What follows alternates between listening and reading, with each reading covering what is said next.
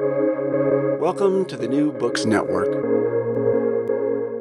This is Richard Osijo, a host on New Books in Sociology, a channel on the New Books Network. And this interview is being done in partnership with the Community and Urban Sociology section of the American Sociological Association and its academic journal City and Community.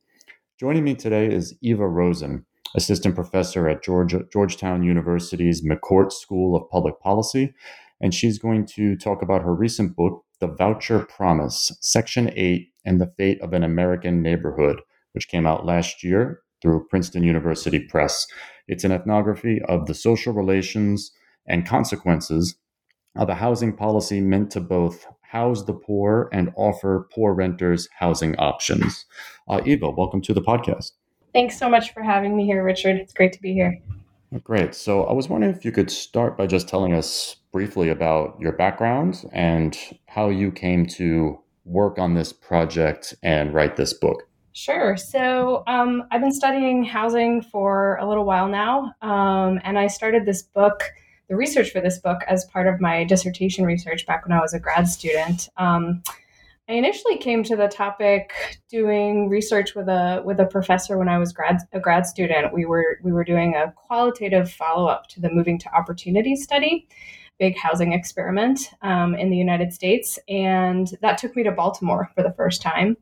And so I got to know Baltimore, which was a city that was really different from cities I had spent a lot of time in. I was living in Boston, and I had lived in New York, and so seeing a shrinking Rust Belt city, which, I now know is sort of an archetypal city in this country. And I've now spent a ton of time in Baltimore and in Cleveland and in Pittsburgh and other kinds of cities that have some similarities. But at the time, I didn't know a lot about Baltimore, and I didn't know a lot about that kind of city. And so I was very struck by the housing and the vacancies, which looked really different from cities like Boston and New York. So I got really interested in housing, and I got really interested in the transition from public housing, where folks are given subsidies. They don't have a lot of choice in where they end up. You see a lot of crumbling infrastructure and high-rise public housing towers. To the system that we've really transitioned to, where we offer people a more flexible kind of subsidy. They say it's tenant-based, so tenants can actually take that subsidy with them wherever they go. So I got really interested in thinking about the transition that was happening in cities in the second half of the 20th century, and how that was related to public housing assistance, and how housing more broadly was related to all kinds of outcomes that urban sociologists are interested in, right? So housing matters for poverty, it matters for inequality and health outcomes. It affects what kinds of access you have to jobs. And stable housing is really just at the root of so many different things.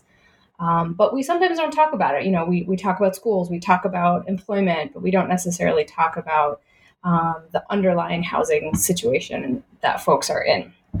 And of course, we have no right to housing in this country, and we have a huge affordable housing crisis. In fact, some people say it's not a crisis, right? It's just a long-standing situation in which we've never really devoted the resources that we need to provide housing for people who need it at a cost that they can afford. So broadly speaking, that's how I became interested in thinking about housing assistance and the role that housing plays in all kinds of social outcomes. Cool. Thank you for that. So let's launch right into it. You start the book by telling us about a woman named Vivian, and she's the first of many low-income renters that we meet in the book. And Vivian is a native Baltimorean who gets a housing choice voucher, giving her her first chance to decide where to live. But despite having the opportunity to move to a wide range of neighborhoods, she ends up in a place called Park Heights, which is an impoverished neighborhood with a high crime rate. And as you show, she's not distinct nationally. Voucher holders across the country tend to move to these types of neighborhoods despite having the choice to move to many other ones, which of course begs the questions that you ask here.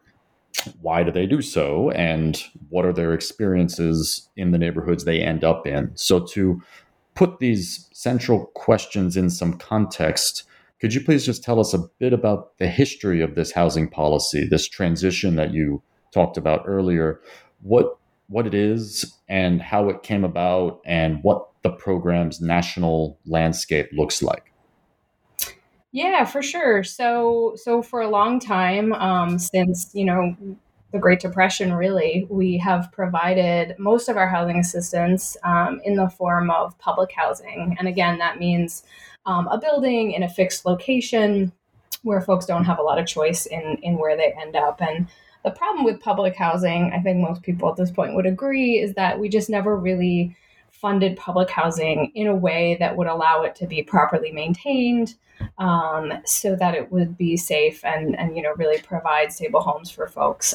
And on top of that, it's sort of completely inextricable from the history of racial inequality and racial segregation in this country. So most of public housing was segregated. There were buildings for whites and buildings for blacks. And you can imagine how the funding streams look differently for those two types of buildings. And so by fast forward many, many years, skipping over a huge history, by the time we get to the 90s, there's sort of a broad recognition among policymakers and politicians that public housing is failing in many ways. It's unsafe.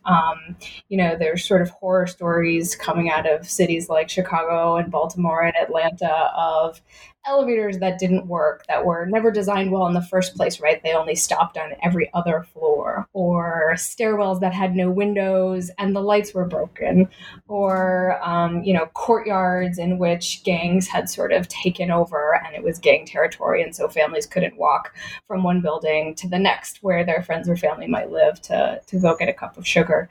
And so there was sort of a broad recognition that that something had to be done. And so the voucher program pre-existed this recognition in the 90s. The voucher program came to be in the 70s, and it was really thought to be sort of an economically efficient tool to house the poor. So instead of spending a ton of government money to build housing and maintain it, the idea was that, hey, we could just use housing that already exists in the private housing market, and we could sort of pay landlords, private landlords, to help administer and maintain that housing stock. And it provides some flexibility and sort of capitalizes on a pre-existing system. And so in theory, it makes a lot of sense. And on top of that, it means that families aren't forced into living in the kinds of impoverished, disadvantaged, in many cases, segregated neighborhoods in which public housing was very purposefully built, right? It was built in neighborhoods that developers didn't want for other reasons. And so it was sort of thought of as a way out. I talk a lot in the book about these sort of dual goals of the program. And on the one hand, right, very basically, the voucher program is meant to provide stable homes for the poor. It's meant as an anti-poverty tool. It's meant to help people afford their homes. And in some ways, it does that quite well. And the quantitative research really shows that. And I have a lot of stories in my book about how well the voucher program does that. You brought up Vivian. Vivian's a great example. Vivian, like many people, felt like she won the lottery when she got her voucher. And actually, it's not that far from the truth, because the voucher program is administered through a lottery. There are different kinds of preference categories for certain kinds of groups in need. But at the end of the day, it's administered by a lottery because there are far more people who need it than actually get it. Only about 1 in 4 renters who needs housing assistance actually gets it in the form of public housing or vouchers. So there's that one goal on the first hand, right, that vouchers have, which is simply to house the poor, to be an anti-poverty tool, to promote housing stability. And it appears to do that quite well. It reduces homelessness, it reduces overcrowding and doubling up, and it helps people afford their homes quite simply. The biggest thing that families report spending more money on after they get a voucher is food. It's really quite simple. But there is this sort of second competing goal, and it's never been an official goal of the voucher program. But when you think about this broader history that you asked me about that we've been talking about coming out of the history of public housing. What you see is that vouchers have the potential, right, to allow families to move to neighborhoods that are unlike the ones they lived in public housing. So those neighborhoods tended to have very few jobs. They were often quite socially isolated. They were racially segregated, as I mentioned. Whereas vouchers offer the opportunity to make a choice, right? In theory, you can rent a home anywhere that is affordable, anywhere that's under a certain threshold, and anywhere you want to live. So there's sort of a growing literature on where voucher holders do end up, and the literature sort of says, well, on average, we see voucher holders living in neighborhoods that are less poor and less segregated than the kinds of neighborhoods that they would have lived in if they were still in public housing. And I should say that public housing, of course, still exists. It's just been downsized quite a bit. And so there are now more families that are helped through vouchers than through public housing. So we see that families are doing better than they were in public housing, but we also see that simultaneously they're not doing as well as we might have expected. And again, that's sort of a tricky goal because it's not as if mobility, right? The idea that families would attain higher income neighborhoods or more racially integrated neighborhoods or neighborhoods with more jobs or more parks. It's not as if that idea was written into the official goals of the voucher program, but it really has come to be something that policymakers have hoped for. And again, when you think about it in the context of this history, it certainly has that potential, right? And so one of the big questions that's really not answered in the literature is not just whether we see better neighborhood outcomes for people or whether we see that vouchers really help them to afford their rent, but how do people think about that decision? What does it mean to them to receive a voucher? How do we think about what choice looks like within a certain set of constraints, right? So it's not just a question of a family receiving a voucher and picking whatever house they want to live in. There's all kinds of constraints that the private market imposes, right, that exist in the regular old rental housing market that therefore also exist in the voucher rental market and may exist in an even more exaggerated way because there may be certain kinds of stigma attached to having a voucher. So that was one of the things that I was really interested in looking at. Oh, thank you. It's a fascinating history, and you shed a lot of light on this policy that I think a lot of people are going to learn much from.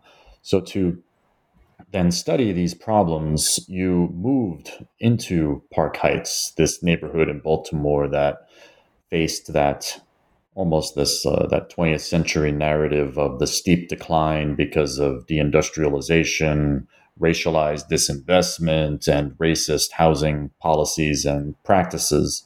So give us a bit of this history of the neighborhood and how those processes have shaped Park Heights today.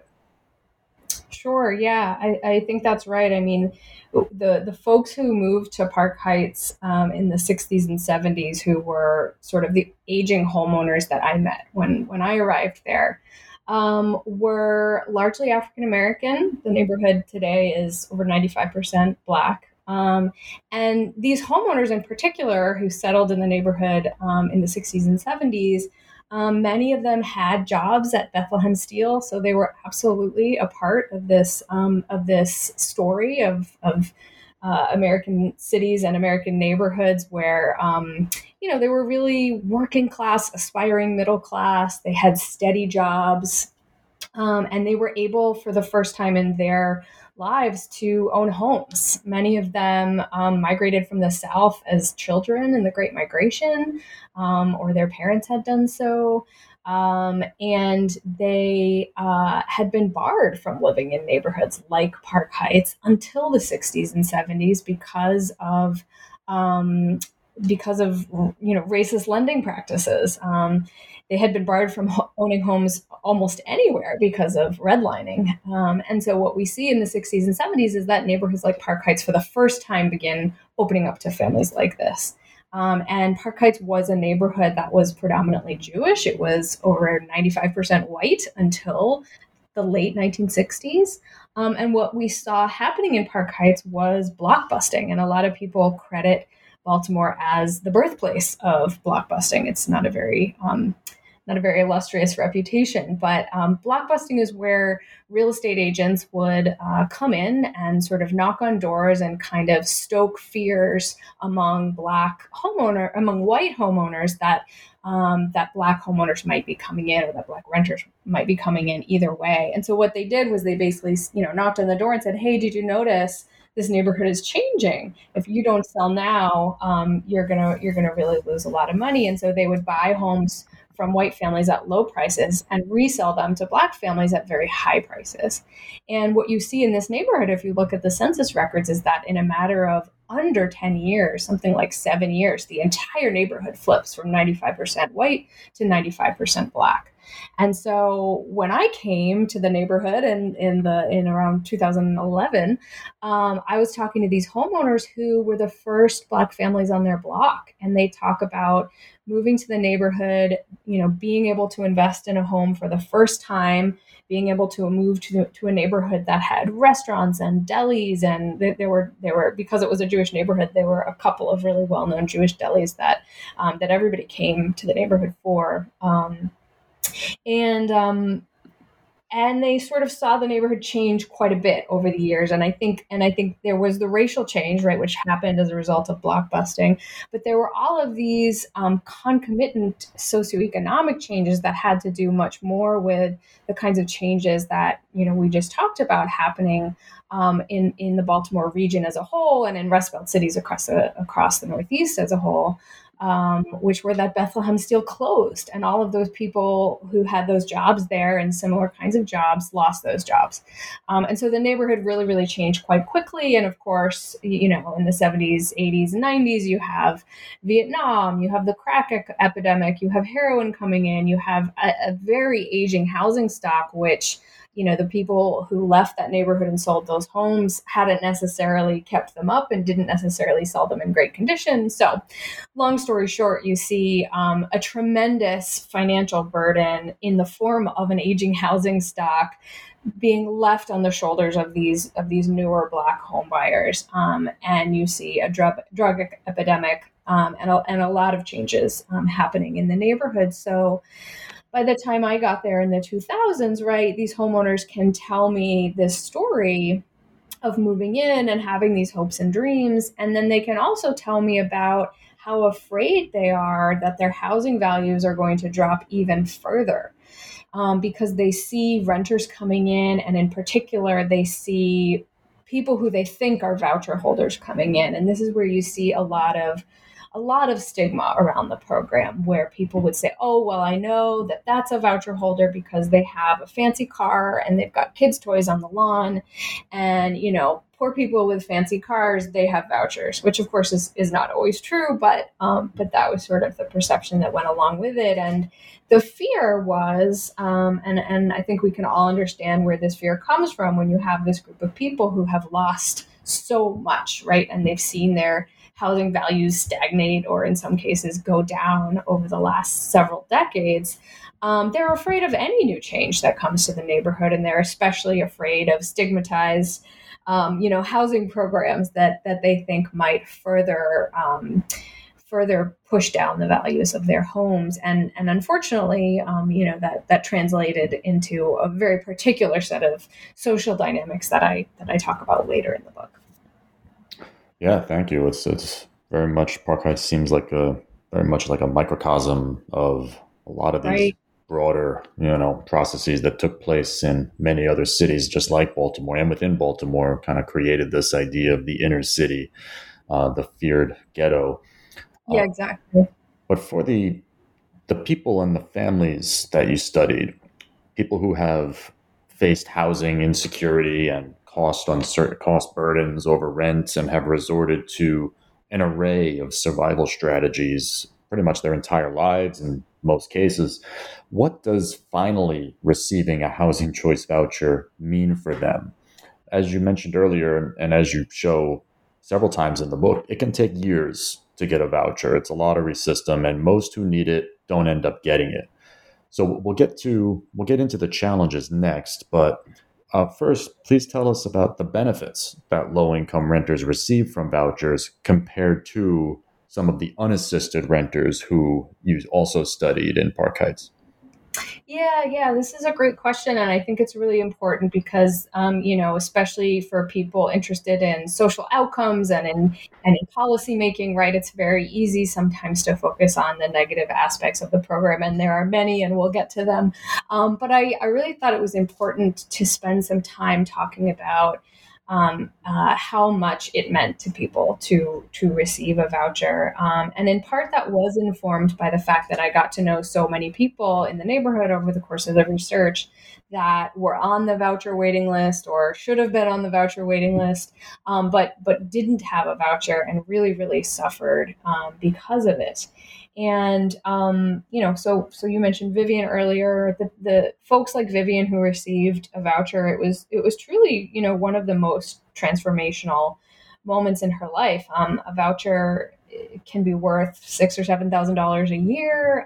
It's quite a lot of money, and it like I said, it's not just about paying for rent. It's about creating this sense of stability that allows all these other things to fall into place. So Vivian had been living sleeping on her sister's couch, sort of living a little bit in her house, but spending a lot of time outdoors. And she had previously been homeless. She had been in and out of shelters, and she had teenage twin boys who had been living elsewhere. And when she got the voucher and was able to show that she had this stable home, she was actually able to get her kids back and have them come back and live with her, which, as you can imagine, really is huge, right? It's just huge to be able to have your family reunited, to be able to provide for your family, to be able to keep a steady job because you have a place to sleep and shower and cook food. And so for Vivian, it was really huge. And for many of the people I met, it meant that they could make different choices about groceries and what kinds of food to buy. And it meant that they weren't sleeping in shelters and that they weren't wondering if, in Vivian's case, if her sister was going to kick her out, right, if they got in an argument. And so it really did provide a tremendous sense of stability. And that's in direct counterpoint to the folks who, so I met one family who was living in what's called a room for rent. And this is, of course, a family who did not have a voucher. And they rented, it was a husband, a wife, Destiny is what she's called in the book, and they had two very small children, and they all slept in one bedroom together in a house that had 3 or 4 other adults who were also living in the house. So each adult or couple rented their own bedroom in the house. And they all shared one bathroom, and they all carried their roll of toilet paper every day back and forth to the bathroom. And the landlord made a lot more money this way than if he had rented out the house to just one family. So that was a tricky housing situation. And Destiny told me that that her dream was to get a voucher, and she had been on the list for many years, and as far as I know, is still on it. So that's sort of one of the counterexamples of what things look like when you don't have this kind of housing assistance. Right. So now let's go back to one of the book's central questions, which is why, if voucher holders have choices, do they tend to find housing in similar low-income neighborhoods rather than higher or mixed income ones? What are some of the challenges then that they face to move to neighborhoods with better resources and greater stability? Right. Yeah, so there's sort of a whole gamut of reasons, and there's been literature before this book that looks at this too, that considers things like social networks, right, and information. So where do people's families live? Where if your mom is doing childcare for your kids, you want to live near your mom, and so you're not going to look across on the other side of the city. You're going to look for something close to your family, or you may not know about other neighborhoods. You may not know what they're like. You may not know where the grocery stores are. You may not know anyone there, and it may seem, very foreign.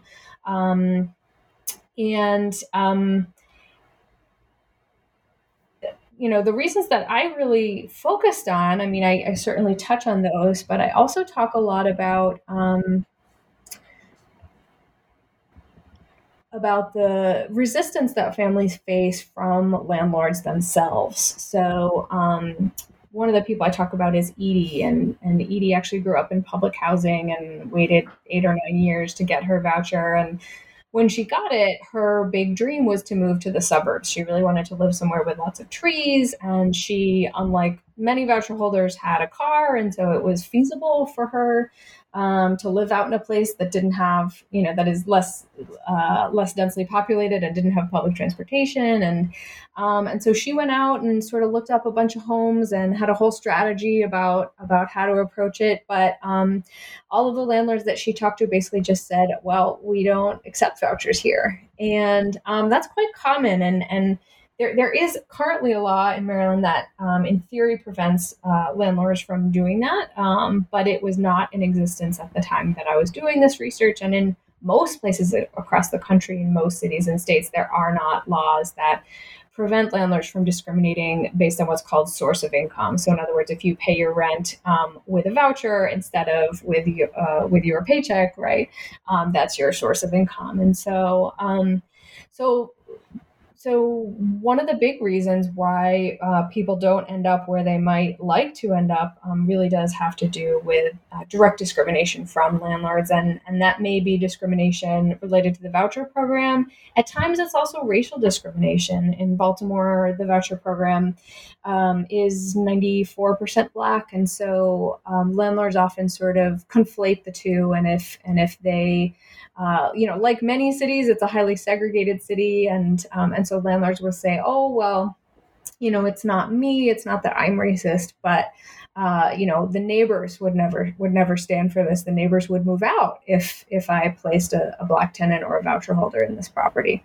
In other cases, the landlords are directly racist themselves, so you certainly see some of both. But I think that one of the really under-examined reasons for why people end up where they do has to do with this discrimination and with this stigma that surrounds the program. So we see that something like 30% of voucher holders in certain housing markets are just unable to lease up. They end up giving their vouchers back.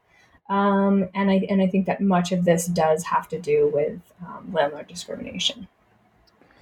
Yeah, now your project also identifies an actor in this story who a lot of scholars and policymakers don't focus on very often, and that's landlords. And this is a really novel, wonderful contribution stemming from your approach of conducting an ethnography of a policy and not just of a population.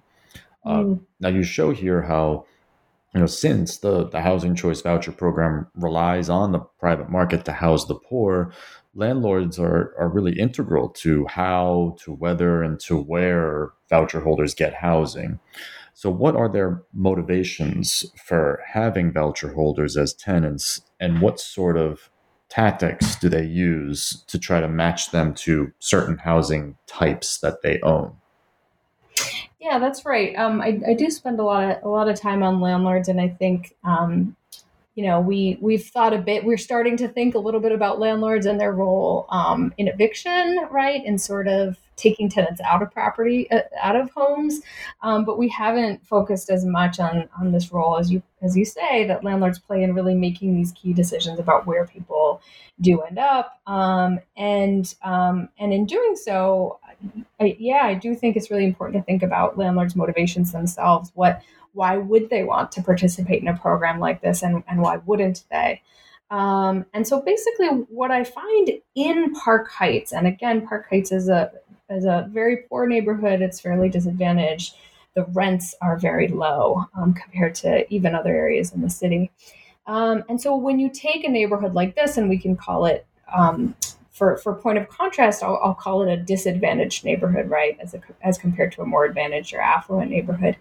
In disadvantaged neighborhoods, if you think about the sort of landscape that the landlord is facing, right, the landlord has however many properties he or she has, right, and when he is able to rent that property, he knows that tenant's going to be fairly poor because that's what the demographic is in this neighborhood. And he knows that tenant not only is poor, but may have a very volatile income, right? May not have a regular job, or maybe getting, day jobs here and there.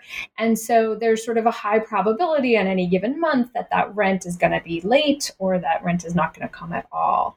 And so renting, when you have properties in these types of neighborhoods, is sort of risky for landlords, and they know this, right? And so what the voucher program offers in a neighborhood like Park Heights, if you can get a voucher holder into that property by passing an inspection, by advertising that property on a place like GoSection8.com, where the housing authority sends both landlords and tenants. If you can get a voucher holder into that property, most of their rent is going to be paid every month on time, direct deposit from the housing authority. So if you're getting $750 from the housing authority and the tenant's portion is $50, whether or not the tenant pays their $50, you're getting your $750, as compared to a market tenant who you don't know if you're going to get the $800 at all. So in this type of neighborhood, the voucher program sort of offers a more reliable way of getting paid every month. Now, on top of that, it turns out that in some cases, it's not just that it's a reliable payment. That payment may actually be more than you could get on the private market. So I found that, there were certain properties that went for $200, $300 more a month when they were rented through the voucher program than through the private market. And that's really because the rent ceilings, the payment standards that the housing authority uses to set rents, they're based on rents for the entire metropolitan area, not just for a poor neighborhood like Park Heights, but for all of Baltimore and for many of the surrounding regions in Baltimore. In some of the wealthiest counties in Maryland, right? And Maryland is one of the richest states in the country. So you're talking about averaging rents across a very wide geographic area, which sort of it pushes the price ceiling up relative to what the market rates really are in a neighborhood like Park Heights. So we're talking about financial incentives in that rent is more reliable, and that landlords are sometimes receiving a premium above and beyond what they could rent the property for in the private market. So that's one of the biggest motivations that landlords have to rent through the voucher program in a neighborhood like Park Heights. That being said, I think it's really important to think about the broader context too. So if we think about disadvantaged neighborhoods like Park Heights, we also have to think about more advantaged neighborhoods in Baltimore. Those might be neighborhoods like Roland Park, where there are actually very few rentals. It's mostly homeowners, it's mostly white, and it's fairly affluent. Or you could think about Canton, which is more of a working class neighborhood, but much wealthier than Park Heights and also much whiter. And so if you think about some of these other kinds of neighborhoods where landlords might have properties, there it's the opposite. They don't have an incentive to rent through the voucher program. They have an incentive to exclude from the voucher program, tenants from the voucher program, because if you think about their landscape and what they're looking at, when a voucher tenant knocks on their door and says, "Hey, I'd like to rent your property," they say, "Well, I've got 10 people in line who are market rate tenants who have reliable jobs and who I know are going to pay their rent every month. Why would I take this voucher tenant that is so stigmatized, right? When I have a reliable tenant that I could take, who doesn't have this particular stigma associated with them." So when you think about the advantage for landlords in neighborhoods like Park Heights, you also have to think about what landlords perceive as a disadvantage in neighborhoods like Canton or Roland Park or Fed Hill. And so if you sort of think about that across the city, what you see is that landlords with properties in poor neighborhoods have an incentive to accept voucher holders, and then landlords in more advantaged neighborhoods have a disincentive. And what that really means, of course, is that you get this sorting process where it's hard for voucher tenants to rent in white, affluent, or integrated neighborhoods. And it's much easier for them to find homes in places like Park Heights. And of course, this affects where people end up because you're a voucher holder. You have 60 to 90 days to use that voucher before you have to turn it back to the housing authority. you're not going to waste your time trying to rent in a neighborhood where you think or know you're going to be discriminated against. Or maybe you try it once and then you say, okay, I've got a month left. I better go find someplace in a neighborhood where I know they're going to accept me. So it really does contribute and shape where people end up. Yeah, thank you. So then there's another set of neighborhood actors who we don't often hear much about when we think of the experiences of low-income renters, and that's the receiving community, or the existing residents who you talked about a little bit earlier when you were telling us about the history of Park Heights. Now, you found how these folks tried to really distinguish themselves from newer tenants, especially those who they perceived to be voucher holders, and that's whether they were or not. Many of them are not very good at really determining who is and who is not a voucher holder. Uh, but they still, nonetheless, made moral judgments against them and excluded them from community memberships and activities. And you show how this is significant because it has consequences for voucher holders who struggle to become integrated into and to benefit from what the neighborhood has to offer, which is relatively little, but still is very important for their well-being. So tell us how these social relations between existing longtime residents and new renters form and how they're shaped.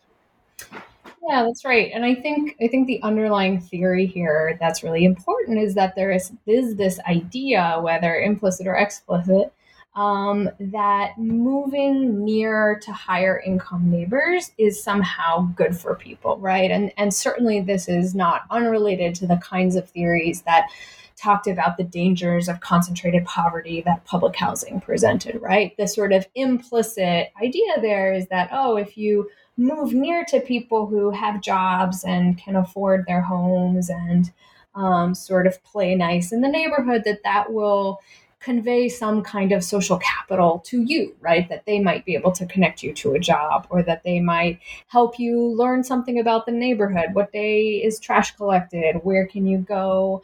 What day does the farmer's market open? Where can you go to get a particular benefit, like a free phone that, that the neighborhood association might be offering people, right? All kinds of information and resources that your neighbors can impart to you. And certainly that's sort of the basic premise of social capital theory more broadly, right? Is that being around people with resources might allow you to access those resources. And so I think when you apply that specifically to the voucher program, the problem is, and this is true of social capital more broadly, right? Living next to someone with social capital doesn't necessarily allow you access to it. If your status as a voucher holder is highly stigmatized, your neighbor may not be willing to tell you where they signed up to get the free phone program, or where the health clinic is down the street, or what day the neighborhood association meets. They might not want to talk to you. They might actually be outright hostile to you. And so that was one of the things that I really wanted to look at. And as I started to talk about a little bit before, indeed, even though there isn't an element of racial difference here, it's not as if this is a white neighborhood with Black voucher holders coming in, or vice versa. You still see a ton of stigma just around the program itself. And as you mentioned, you see these older homeowners sort of making all kinds of assumptions about who is a voucher holder, who isn't a voucher holder, and making a lot of moral judgments about folks' behaviors, whether it comes to how often they mow their lawn, or whether they're barbecuing in front or in back, or whether they take their trash out on the right day. And so what you see is that transmission of social capital isn't really happening in the way that we might hope that it would. And I would take it a step further too, to say that it's not just about the individual kinds of assumptions and prejudice and stigma that homeowners are making about renters, whether or not they are voucher holders, but it's also really evident in the community organizations. So you've got a community meeting that is ostensibly for everyone, but in which the topics that are discussed are things like how to weatherize your home, or how to set up security cameras to do crime prevention. And these are things that most renters are not weather stripping their windows and setting up crime, surveillance cameras, right? These are things that homeowners do. And so you really see that even the organizations in the neighborhood that could cater to both populations end up sort of gearing towards one population or another, which sort of keeps everyone separate, even in a moment when they could be coming together to actually get to know each other and sort of trade information sets and resources. So I do note that dynamic, and I really also want to sort of point again to the history of this neighborhood and the fact that we do need to understand that animosity in the context of the risk and the loss that this homeowning population has experienced, right? A group of people who were able to buy homes in this neighborhood when they weren't able to buy homes anywhere else previously, right? Who saw their home values plummet and who now are sort of extra protective of what little they have left. And I say that only because I think both the homeowners and the renters are sort of suffering in their own ways. And unfortunately, it leads to a little bit less community interaction and a little bit less transmission of social capital than we would otherwise see. But I think we also need to take into account the organizational context that allows that to happen. In other words, not just sort of blaming the individuals in this really tough situation, but sort of looking at what we could do on a larger level by funding different community groups or funding events in the neighborhood that might sort of bring these two populations together.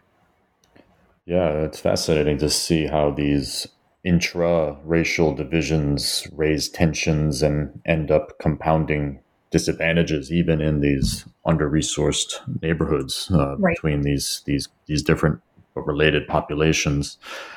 So now your work raises a lot of policy implications, and you see the voucher program as a step in the right direction, but one in need of fixing and strengthening. So based on your findings and your arguments, what do you see as the program's key strengths, and what would you say are the most needed reforms both within and outside of, but in conjunction with this program to address the ongoing, long-standing crisis of housing instability and uncertainty in the U.S.?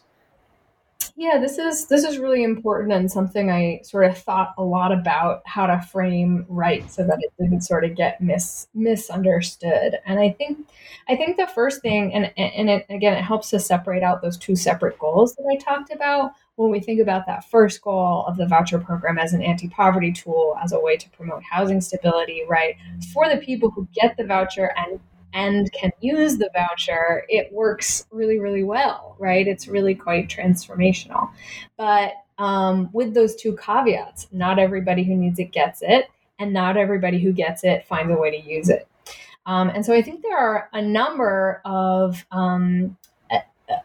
interventions that we can talk about that address those two things, and then also address that second goal, which is not everybody who gets it and finds a way to use it is able to use it in the place that they want to, or in the place that they could use it that, might have a lot of benefits for them. And of course, now we know much more than we did before based on, folks like Raj Chetty and his work about mobility and about the tremendous benefits that come from living in neighborhoods that have certain kinds of resources. So on the first part, on the part where not everybody who gets it needs it, I think the most obvious thing to say is the voucher program should be expanded to everyone who needs it. And interestingly, this is something Biden talked about in his original housing plan before he was elected. We haven't heard as much about it since he's become president. We have heard talk of some smaller expansions, some additional vouchers here and there, which is fantastic. I very much hope that he meant that in his plan when he said it, and that he will find a way to do it, because I do think that the voucher program offers just a tremendously flexible tool to offer people the ability to afford their homes, the ability to make real decisions about where they want to live. But I also will say that I don't think we should expand it without introducing some of these tweaks and fixes that I'll talk about in a minute. I think that expanding it without changing some of these details could really exacerbate inequality in ways that would be quite detrimental. So first, expansion. Second, thinking about ways of allowing the program to operate, producing more equitable results. And when we think about various kinds of mobility programs that exist around the country, so these are special voucher programs, not unlike MTO, although MTO was an experiment, not a mobility program. But Baltimore, for example, has the Baltimore Regional Housing Mobility Program that, and there's one in Texas, and there's many across the country, and these programs offer us a lot of hints about what kinds of tweaks we can make to the program that allow people to make more choices. So, for example, counseling, and by counseling, I really just mean information, right? Caseworkers who are assigned to each voucher holding family that help people understand what their options are, what the possible neighborhoods and homes are that they could live in, and how they could how they could make it work to live in a new neighborhood, what kinds of public transportation exists, what kinds of jobs are there, and really just sort of helping people expand the menu of options so that they're not just thinking about the places that they already know. And apparently this alone, this information counseling, can be tremendously effective. Another really important policy tool is source of income discrimination protection. So I talked about source of income as the laws basically that say landlords can't turn a voucher holder down based solely on the fact that they're paying their rent with a voucher. And the evidence on SOI laws shows that they work. They are not a cure-all. They don't change everything. There are lots of ways for landlords to get around source of income protection laws, but they do move the needle and they do help. And it's hard to imagine a federal program that funded vouchers for everyone who needed them without thinking about outlawing direct discrimination towards voucher holders, right? In much the way that gender and race and religious background are protected classes, it would make sense, I think, for voucher status to also be a protected class in that way. But that's sort of right, the stick, and the carrot is something called small area FMR. And this is a complicated policy, but in essence, what it does is it calibrates those rent ceilings that I talked about at a more local level so that we're not overpaying landlords in neighborhoods like Park Heights, and we're not underpaying them in neighborhoods like Canton or Roland Park, right? In other words, we're calibrating the amount that the voucher is worth more closely to the neighborhood that the voucher holder wants to rent in, which makes the voucher more competitive compared to the market renter. And this kind of policy has been rolled out in a number of cities across the country as of 2018. And the preliminary studies on it show that it really does help to open up opportunities for voucher holders in more affluent neighborhoods and sort of allow them a greater choice set. And then again, also it eliminates that sort of perverse incentive that landlords have to attract and target and market their properties in disadvantaged neighborhoods to voucher holders. So I think that's really important.